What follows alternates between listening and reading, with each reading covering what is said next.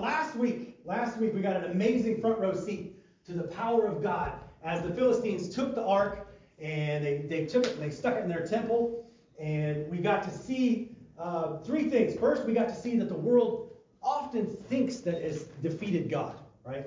They think they've defeated God, but our God is a terrible God. And not terrible like, Jesus, this God is terrible, right? But terrible like to be feared or to be revered, right? He's terrible. His power is awesome, right? And then we saw the second thing, that the world, once they realize how powerful and terrible God is, they seek to appease him. So we saw the Philistines, as the ark went in and the Dagon statue fell over, right? And then they picked it back up and then it fell over again. The head fell off and the hands fell off. They sought to appease God. And they made the 5 little golden mice and the 5 golden tumors, and they sent the cart back with the cows. Right? So the world thinks they've defeated God until they realize how powerful and awesome he is. So then the world seeks to appease God.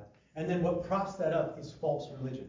Because we see as the Philistines brought the ark back into Israel, they took the ark and they sacrificed the 2 cows that were pulling the cart, which was clearly wrong. Right? The law said you sacrifice bulls, not cows. And they left the ark out on the rock so everybody could see it. And they celebrated the little idols, which is clearly in violation of the second commandment, right? Thou shalt have no images of anything above the earth, below the earth, between the earth, around the earth, anything, right? So we saw those things, and we saw that the death of 50,070 Israelites because they didn't treat God with reverence. They didn't honor God, and God will be honored, right? And so they sent away the ark, just like the Philistines had. The Israelites, it was a Levitical town, so it should have been full of people that knew what to do, like a town of pastors, right? They should have known what to do, but they ship it off just like the Philistines did. And in all of this, there was one question that played in the back of my mind as I'm reading this. Where is Samuel? Right? We started this whole 1 Samuel off with Hannah praying, right? Eli thought she was drunk. She wants a baby. God grants that, gives her Samuel. She gives him to Eli in the service of the Lord. We see him growing. We see he comes in favor with man and with God. And he's growing, and everything's going good. And then he just disappears, right? And if you look at the whole story of 1 Samuel, if you step back and take a look at it, right? We see that God provides a deliverer. So we see Hannah and Elkanah and Peninnah and Eli, and God provides a deliverer there, right? But then God's going to clean some house, right? Because God wants Samuel to come in, have a fresh slate, and fix what's going on with Israel's worship, right? So he comes in and we see Phinehas and Hophni, right, gone. We see the ark gone. We see these 50,000 people at Beth Shemesh gone, right? They represented the establishment, how Israel was worshiping at the time, and it was wrong, and it was false, and it was empty. And God said, let me just get that out of there. And now he's going to bring us back to Samuel, right? God is going to use the deliverer that he gave. And that's where we are today. The people's hearts have turned to God. They're lamenting after the Lord. And that lamenting leads to good things that we're going to see in 1 Samuel 7. If you ran out the door today and you forgot a Bible and you want a Bible, just shoot your hand up. David's back there. He can bring you a Bible if anybody needs one. And I hope that this week you had time to read through this passage a few times, kind of prepare yourself for this. I had a few folks text me. I sent out that text on Tuesday, and they had questions. And if you have anything maybe I missed in the sermon that you wanted to know more about or anything like that, or you see something in there that you'd like to explain in the sermon, feel free to text me throughout the week, and I'd love to answer those or include those, incorporate them in the sermon. But for today, let's look at 1 Samuel. We're going to look at 1 Samuel 7, 1 through 14. If I could get that slideshow started. There we go. Perfect. So 1 Samuel 7, we're going to go 1 through 14. I didn't want to make it too small so you couldn't see there. So halfway through, I'll move it forward for you there. If you would stand for the reading of God's word, please. 1 Samuel chapter 7, verse 1. And the men of Kiriath-Jearim came and took the ark of the Lord and brought it into the house of Abinadab on the hill, and consecrated Eleazar his son to keep the ark of the Lord. From the day that the ark remained in Kiriath-Jearim, The time was long, for it was 20 years, and all the house of Israel lamented after the Lord. Then Samuel spoke to all the house of Israel, saying, if you return to the Lord with all your heart, remove the foreign gods and the Ashtaroth from among you, and direct your hearts to the Lord, and serve him alone, he will deliver you from the hand of the Philistines. So the sons of Israel removed the Baals and the Ashtaroth, and served the Lord alone. Then Samuel said, gather all Israel to Mizpah, and I will pray to the Lord for you. They gathered to Mizpah and drew water and poured it out before the Lord, and fasted on that day and said, there, we have sinned against the Lord. And Samuel judged the sons of Israel at Mizpah. Now when the Philistines heard that the sons of Israel had gathered to Mizpah, the lords of the Philistines went up against Israel. And when the sons of Israel heard it, they were afraid of the Philistines. Then the sons of Israel said to Samuel, do not cease to cry to the Lord our God for us, that he may save us from the hand of the Philistines. Samuel took a suckling lamb and offered it for a whole burnt offering to the Lord. And Samuel cried to the Lord for Israel, and the Lord answered him. Now Samuel was offering up the burnt offering, and the Philistines drew near to battle against Israel. But the Lord thundered with a great thunder on that day against the Philistines, and confused them, so that they were routed before Israel. The men of Israel went out of Mizpah and pursued the Philistines, and struck them down as far as below Beth-kar. Then Samuel took a stone and set it between Mizpah and Shin, and named it Ebenezer, saying, thus far the Lord has helped us. So the Philistines were subdued, and they did not come any more within the border of Israel. And the hand of the Lord was against the Philistines all the days of Samuel. The cities which the Philistines had taken from Israel were restored to Israel, from Ekron even to Gath. And Israel delivered their territory from the hand of the Philistines. So there was peace between Israel and the Amorites. Let's pray. Lord, we pray as an old Puritan once prayed, O God of the highest heaven, occupy the throne of my heart. Take full possession and reign supreme. Lay low every rebel lust. Let no vile passion resist thy holy war. Manifest thy mighty power, and make me thine forever. Thou art worthy to be praised with my every breath, loved with my every faculty of soul, served with my every act of life. Thou hast loved me, espoused me, received me, purchased, washed, favored, clothed, adorned me, while I was worthless, vile, soiled, polluted. I was dead in iniquities, having no eyes to see thee, no ears to hear thee, no taste to relish thy joys, no intelligence to know thee. But thy spirit has quickened me, has brought me into a new world as a new creature, has given me spiritual perception, has opened to me thy word as light, guide, solace, and joy. Thy presence is to me a treasure of unending pieces. Amen. You may be seated. So here we are. We've made it through God's cleaning of the house, if you will. And it's important to note that it wasn't endless riches or overwhelming security that drew the Israelites' hearts back to God. Remember back when we started in 1 Samuel, we said that when we study the Old Testament, we should try and insert ourselves into every story, right? We need to look at the historical context that comes with it, right? We should first look at what's being said and how it was being said, like what genre, is it poetry, is it historical text, and then we can look at who it was being said to, right? We need to look at who's talking to, and then we can take that and we can apply the truths that affect us today from looking at that. And that's how we need to look at today's text. We need to look at all of those things and how we can apply what we read just now to our lives. And if you were reading along or listening, you heard 3 then Samuels in there. And we're going to use those to break apart our passage today. First, we're going to take a quick look at verses 1 and 2, because we kind of talked about those 2 verses last week. So we're just going to take a quick look. Then we'll look at the first then Samuel, right, as he speaks to the house of Israel, and he instructs them to repent of their idolatry. And next, we'll look at the second then Samuel, as we see Samuel setting up as we see him praying an intercessory prayer for Israel. Right? First for the sins that they committed against God, and then for the deliverance from their worldly enemies. And finally, we'll look at the third then Samuel. And we'll see Samuel setting up a monument to remind the Israelites what God had done for them. It's so important for us as believers to set up monuments for what God has done for us, right? To encourage each other, to encourage other believers, to encourage the next generation or our children, Amen. Or even to just encourage non-believers and draw them to what they see in our lives. the chairs you're sitting in. Pastor Andy used to tell this story, and as a pastor, I can now understand some of his pain there, right? Because I tell a story to somebody, and then I tell a story to somebody, and then I'm telling a story to somebody else, and I'm like, I already told this person that story. And you kind of see their eyes glaze over, and you're like, oh no, I already have told this story. But Pastor Andy told this story over and over and over again, and it was a good thing. It was a monument, right? We'll see later. It's called an Ebenezer, right? These chairs, they had pews in here before. They were all busted up, right? And they were trying to come about money to replace those, and they were not having any luck there, right? And one day somebody called up and said, I'm going to buy this chairs. And they just cut a check. And you have these nice cushy chairs that you're sitting in now, right? So that's God working, right? He saw something, he saw God moving in that, and he wanted to share that. And that's what we need to do too. When we see things in our lives that God has done, we need to set up our Ebenezers, our monuments.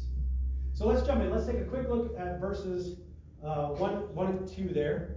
And the men of Kiriath Jearim came and took the ark of the Lord and brought it into the house of Abinadab on the hill, and consecrated Eleazar his son to keep the ark of the Lord. Remember, the men of Beth Shemesh treated the ark casually and not in the manner dictated by God. So now we see it move to Kiriath Jearim. But why not Shiloh? Remember, that's where it started from. It was in Shiloh. That's where Hannah went and prayed and everything like that. And the logical answer is Shiloh was probably destroyed. When the Philistines captured the ark, they probably just continued on and destroyed Shiloh. But if we're being 100% true to the text, we don't know, right? And if we don't know, it's because it's not in the Bible, and therefore God didn't think it was important for us to know. What he did think was important for us to know is the fact that these men, after hearing about the slaughter of 50,000 of their brothers, right, came down and took that ark and treated it with the respect and the honor and the glory it deserved. And you can say, well, how do you know that? And I say, well, there's not another verse in there that says, and then 50,000 of them died, right? They treated it with respect and honor, and it stays there. We read in verse 2, from the day that the ark remained in Kiriath Jearim, the time was long, for it was 20 years, and all the house of Israel lamented after the Lord. So 20 years go by. And we see that little phrase at the end there, and all the house of Israel lamented after the Lord. Have you ever had 20 years go by lamenting after the Lord? Have you ever had it just maybe feel like 20 years have gone by? You've looked back over your past and you felt the weight of time passing where you didn't serve God with your whole heart. Time that you wish you could somehow return to and set straight. Time that had been wasted on the things of this world. Maybe you're in that time now, I don't know. But maybe you're wondering how the world ended up here. And where is God in all of this? The writer of Psalm 102, if you want to turn there, he wrote about a time that he felt this way. He says this, starting in verse 1, Psalm 102, verse 1, hear my prayer, O Lord, and let my cry for help come to you. Do not hide your face from me in the day of my distress. Incline your ear to me. In that day, in the day that when I call, answer me quickly. For my days have been consumed in smoke. My bones have been scorched like a hearth. My heart is smitten like grass and is withered away. Indeed, I forgot to eat my bread. Because of the loudness of my groaning, my bones cling to my flesh. I resemble a pelican of the wilderness. I have become like an owl of the waste places. I lie awake. I have become like a lonely bird on a housetop. These are Old Testament texts, thousands of years old. But we can still understand what the writer is saying these many years later, right? We know what it's like to lament after the Lord. Whether it's a time before we became a Christian and the Holy Spirit was working in us to seek after God, or maybe as a believer, you went through a season of doubt. Or maybe there was a season of challenge when you felt like God wasn't listening. Or maybe you even fell into sin. You were doing things the way that you wanted to do and not the way that God wanted you to do it. We have, at one point or another, all longed for God. And if that were the end of the story, it would be tragic. If all we had was lamenting after God, and it'd be terrible. If God didn't care about us, or if he left us to grovel in the mud with no meaning or no love, that would be the most depressing sermon ever. But that's not the end of the story. Amen. Not by a long shot. Look at verse 3.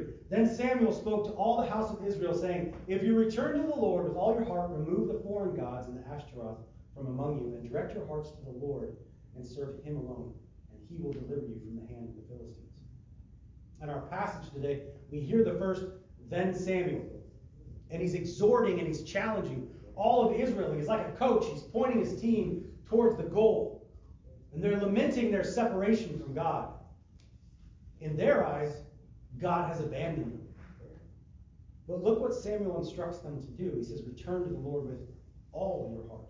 Remove the foreign gods and the Ashtaroth from among you. Direct your hearts to the Lord and serve him alone. God hadn't abandoned them. They had walked away from the one true God.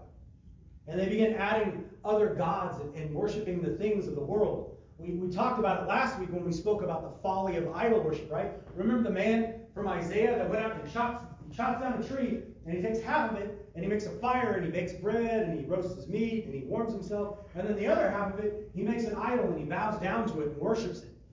Right? This is the important thing to notice here. Samuel was instructing them to return to God with all their heart and serve the Lord and him alone. Israel hadn't become atheists all of a sudden. Actually, it was the other way around. They had become polytheistic, right? Poly meaning many, theistic meaning belief in God. They believed in many gods. They saw the Philistines winning in battle. So just like the Philistines took the ark and added it to their temple, right, and added it to their pantheon of gods, the Israelites saw the Philistines winning in battle, and they said, well, we'll just take one of those poles and we'll put it up here, and we'll worship to that because we want to win in battle too. And Yahweh's a good God of tradition. But if you want to win battles, make sure you go over to that pole over there and offer a sacrifice to the goddess Ashtar. Looking for a good grain harvest? Maybe a little more rain? Yahweh's good if you want to, connect to your roots. Maybe your grandparents worshiped Yahweh, right? But better to sacrifice to Baal or Dagon, or both, right? Make sure your grain grows tall. Cover all your bases. I mean, sacrificing to Yahweh is a good tradition, but we live in a real world. We have real problems, real diseases, real enemies, and a real response. This was Israel, and this is us in the 21st century.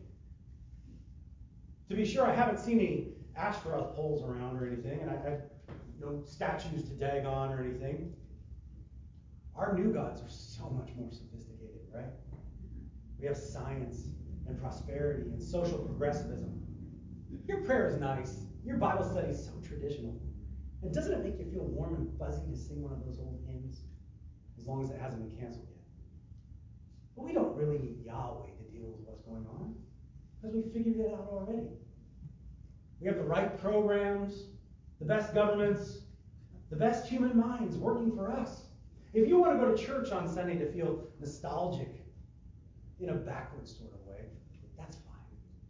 We'll even allow you to have freedom of religion. Go ahead. Worship whomever you want. But don't you dare say that your God is the only God. Don't you dare tell me about sin. Don't you dare speak up for unborn babies, or abusive gender care, or adultery, or divorce, or premarital sex, or pride, or lust, or whatever my truth is. You stay in your box.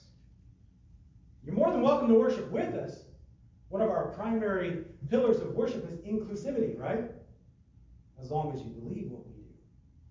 But don't come out of your box with that misogynistic, sin-hating God. I'm surely not suggesting that we burn all of our science books, or close down our checking accounts, or start a convent. What I'm saying is, are we putting Yahweh in his supreme place? Science is important. And within God's framework, it's an amazing thing. Have you seen the pictures from the telescope? They shot up into space, and they're looking way out there, and you see those galaxies and those universes, and you realize that God created that? It's amazing. And we should be good stewards with whatever God has given us, right? With our time, our talent, our money. Right? We should be good stewards. We should treat everyone, all people groups, as image bearers of Christ, as image bearers of God. But as we are involved in those things, are we maintaining a biblical worldview? Are we working as unto the Lord? Don't think that just because we are Christians, we're immune. Right? Search your life. Is there an area of your life that you haven't fully given to God? Is there an Ashtoreth? Is there a Baal that you turn to when you need real answers? When you think that God isn't moving fast enough for you? And if you find any of them, follow the lead of the Israelites in verse 4. So the sons of Israel removed the Baals and the Ashtaroth and served the Lord alone. Amen. Then Samuel said, gather all Israel to Mizpah, and I will pray to the Lord for you. They gathered to Mizpah and drew water and poured it out before the Lord and fasted on that day. And said there, we have sinned against the Lord. And Samuel judged the sons of Israel at Mizpah. We see in verse 4 Israel's repentance. Repentance meaning to turn from something, right? If I'm going to repent from going in this direction, I'm going to turn 180 degrees and I'm going to go the other direction, right? And they had an attitude of true repentance. They fasted, not even drinking water, but they poured out the water to the Lord. That doesn't mean much to us, right? Because we can walk over to the tap and we can kick it on and get cold water, hot water, anything in between. But these folks didn't have tap water, right? They went to a well, they dunked a bucket in there, and they pulled it out. Water didn't come easily. They didn't have it in their houses. They had to go somewhere to get it. And so they take this life-giving liquid here, something we can't survive without for more than a couple of days. They draw it out and they pour it on the ground before the Lord. An offering, showing that the Lord is the author of life and the ultimate provider. These Israelites were trusting that God would provide for them. Have you ever poured water out before the Lord? Have you ever given of your time or your money to a point where it pinches? To a point where you have to trust that God will provide what you need to survive. Not what you need to be comfortable, but what you need to survive. Have we given sacrificially? Have you fasted before the Lord? Have you skipped a meal or a day's worth of meals to spend time in prayer and not to force God to do something for you, but truly seeking out His will in your life? Or maybe you're dealing with a sin and you fast and you pray for God to help you deal with that sin. Have we ever done that? And isn't it the way that it always goes? You turn to Christ. You decide, I'm going to read my Bible for 15 minutes every day at 6 o'clock. I'm going to start serving at the church. I'm going to start tithing more frequently, right? I'm going to do these things for Christ because that's what God calls me to do. And then here comes the enemy. Right? Verse 7. Now when the Philistines heard that the sons of Israel had gathered to Mizpah, the lords of the Philistines went up against Israel. And when the sons of Israel heard it, they were afraid of the Philistines. And with good reason. Right? We remember the Hebrews were slaves to the Philistines.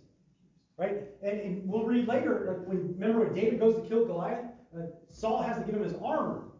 Because there's not armor around. They don't have armor laying around because there's no blacksmiths. To get something sharpened or built or something, you had to go to a Philistine blacksmith. So these guys they have better equipment. There's probably more of them. And they're coming up to attack, and they're afraid. Dear friends, are we ever afraid? We can't turn on the news for 5 seconds without this world trying to scare the daylights out of us, right? Plagues, recessions, job reports, crime. What scares us? Is it difficulty at work? Difficulty in a relationship? Difficulty with your life circumstances? Everything scares this world. So we buy the safest cars, we take all our shots, we gulp down vitamins, we eat all our vegetables, we buy guns and insurance and helmets and masks, none of which are intrinsically evil. But are we doing the most important thing? We've repented. We're walking as much as a human can in the path of Christ, and in struts fear. Fear of judgment, or job loss, or persecution in one way or another. How do we approach that fear? After all, it's perfectly normal to have fears, but how do we deal with them in a way that honors Christ? If only He told us something to do. Maybe how to approach fear in the world. Matthew 10, 28. I don't have it. We were looking for it earlier. I do not have it on the slide, so you're actually going to have to crack open your Bible for this one. Matthew 10, verse 28. Jesus is preparing to send his disciples out into the world where he knows they're going to face tribulation, right? And in verse 28, he says to them, "Do not fear those who kill the body, but are unable to kill the soul, but rather fear him who is able to destroy both the soul and the body in hell." Right? Do not fear those in this world that can take away your job, or those in this world that can kill you, or those in this world that can hurt your feelings. But rather fear him who is able to destroy your soul and hurt your feelings in hell. The sons of Israel understood this as they prepared to do battle with a superior force, as they prepared to do hand-to-hand combat. This wasn't drones and computer-operated stuff. This was swords and clubs. They turned their whole heart to God now, and there was no going back. And so they said in Samuel, verse 8, then the sons of Israel said to Samuel, "Do not cease to cry to the Lord our God for us, that he may save us from the hand of the Philistines." Samuel took a suckling lamb and offered it for a whole burnt offering to the Lord. And Samuel cried to the Lord for Israel, and the Lord answered him. Now Samuel was offering up the burnt offering, and the Philistines drew near to battle against Israel. But the Lord thundered with great thunder on that day against the Philistines and confused them, so that they were routed before Israel. The men of Israel went out of Mizpah and pursued the Philistines and struck them down as far as below Beth-kar. The Israelites followed the Lord with their whole heart, and in doing so, trusted God with something they feared the most. A far more real threat than anything you or I face today. Right? I don't think we're going to go out the door and find somebody there with a sword trying to hack us up. Right? These guys were in their face, ready to attack, ready to fight, and their answer was to have Samuel intercede for them and offer a sacrifice, a lamb, a suckling lamb. And as the mighty Philistines roared towards the weaker Israelites, we see possibly the most important phrase in the Bible. But the Lord. But the Lord went before them and routed the Philistines. This is how it was supposed to go, right? Remember, they went out before and they just tried to fight, and then they tried to force God with the ark. We're going to take his box. He has to fight for us, right? And it failed miserably.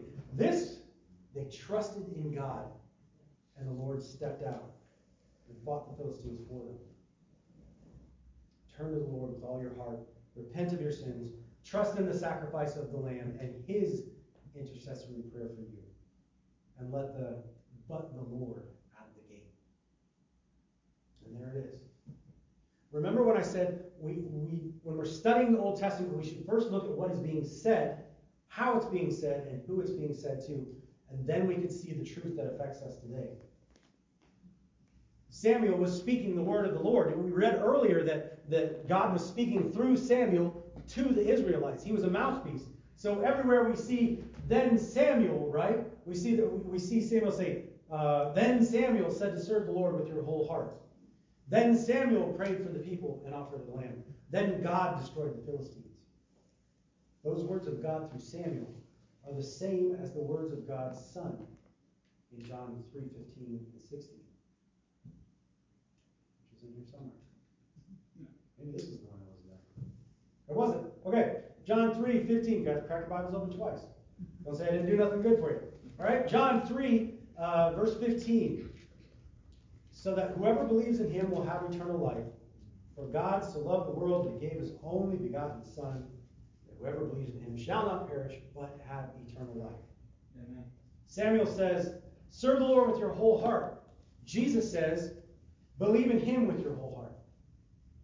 Then Samuel prays and he offers a lamb.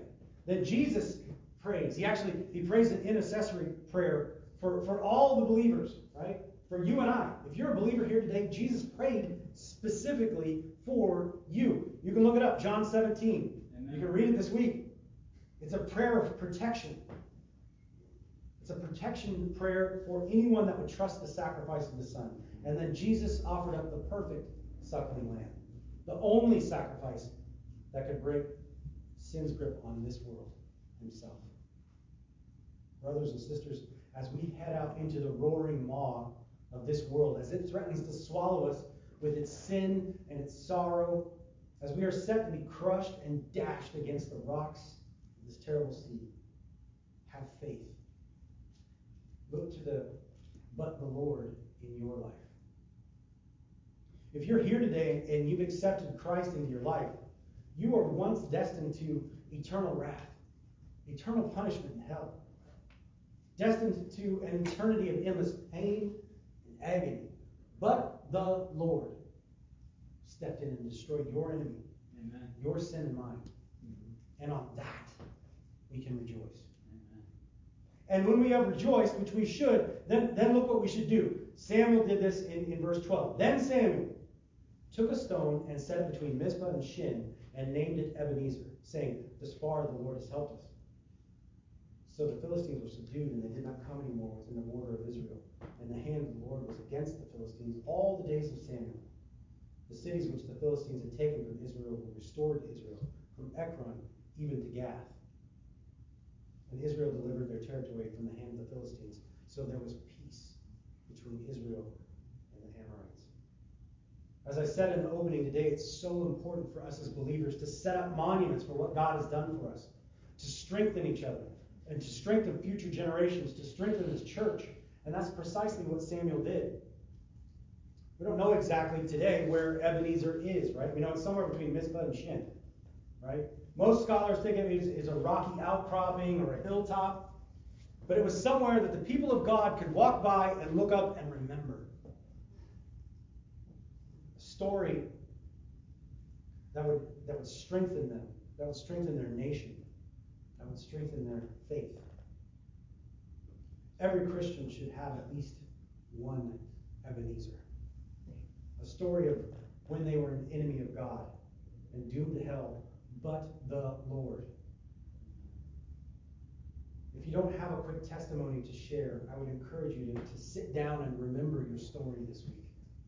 Right? It doesn't have to be long, it doesn't have to be detailed, it doesn't have to be gory. Right? But how did God intervene for you? And how can that story encourage another brother or sister in Christ? Or even encourage someone that's never experienced the love of Christ.